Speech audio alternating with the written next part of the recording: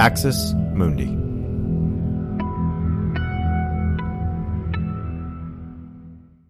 You're listening to an Irreverent podcast. Visit irreverent.fm for more content from our amazing lineup of creators.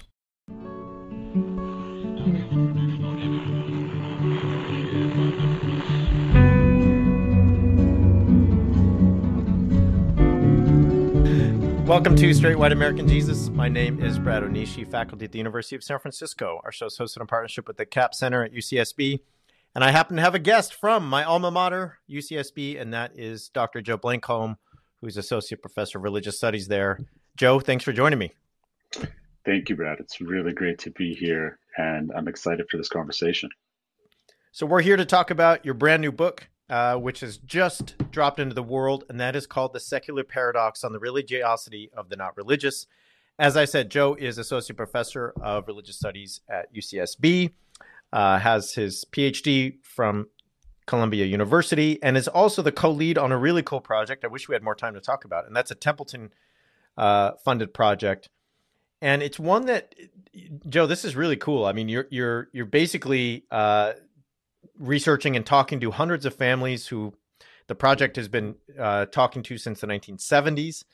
And you're basically trying to find ways to track and research religion and spirituality and non-religion in the United States during a time when people are becoming, in some markers at least, or some ways less spiritual, or their religiosity is harder to kind of track and notice. And that's something we've talked about on this show. And so that's a really cool project. I hope we can have you back at some point to talk about, what you find there and when all that wraps up. So today, however, The Secular Paradox on the Religiosity of the Not Religious.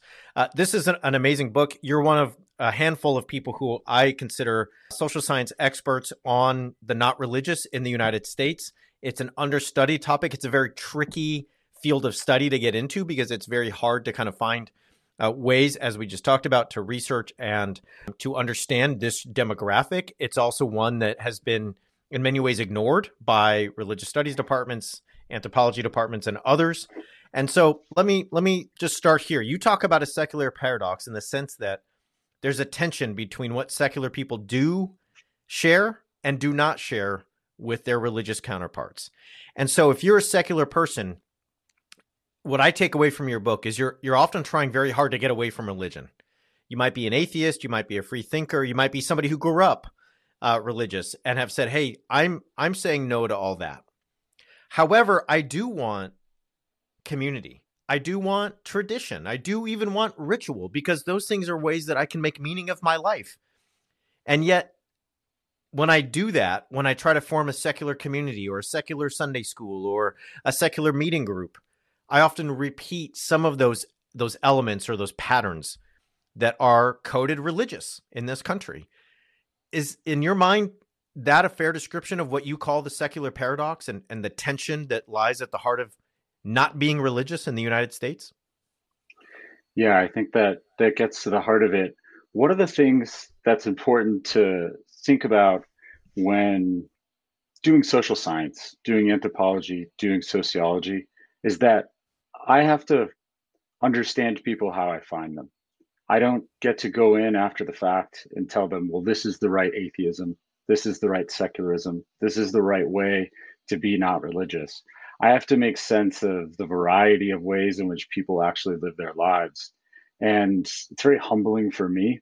It means I have to think about my own self and my assumptions, and it's taught me so much. And so what I realized, as paradoxical as it sounds, is that spending an enormous amount of time with secular people of all different kinds, they're absolutely not religious, and they're very religion-like, and they're sometimes religious.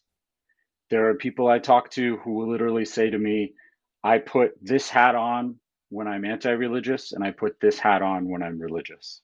And that means really complicated things for them. So as someone who's going around and talking to people, I have to confront the contradictions of life, but I also have to accept that they're only contradictions from a certain perspective that tries to impose a tidy order on living. And so starting there, I think things look a different way. And and it's exciting to try to make sense of that variety. I can I can use an example to try to demonstrate the problem that you've outlined really well. I like to think through examples. They really challenge us.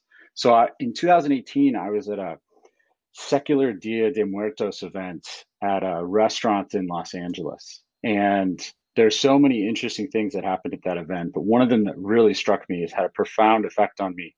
Um, I've talked to so many really smart and interesting people.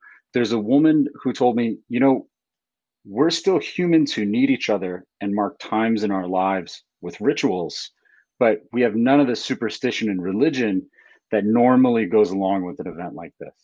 So they want to do things that might seem religious. They don't want to live solely in religion's remainder. People want weddings, people want memorial services. Maybe they have kids and they want something like Sunday school. Maybe they want to send their kids to a summer camp. Maybe they want to get together with other people who share ideas like theirs about the world and what's real. And maybe they live in a place where most of the people around them are evangelicals and ask them questions like, what church do you go to, when they run into them at the grocery store? And so how do people live without living in the small space that's left over after you've scrubbed every single aspect of religion from your life? You end up living a little paradoxically. And the reason is that Christianity has such a big influence on our culture. It really sets the table.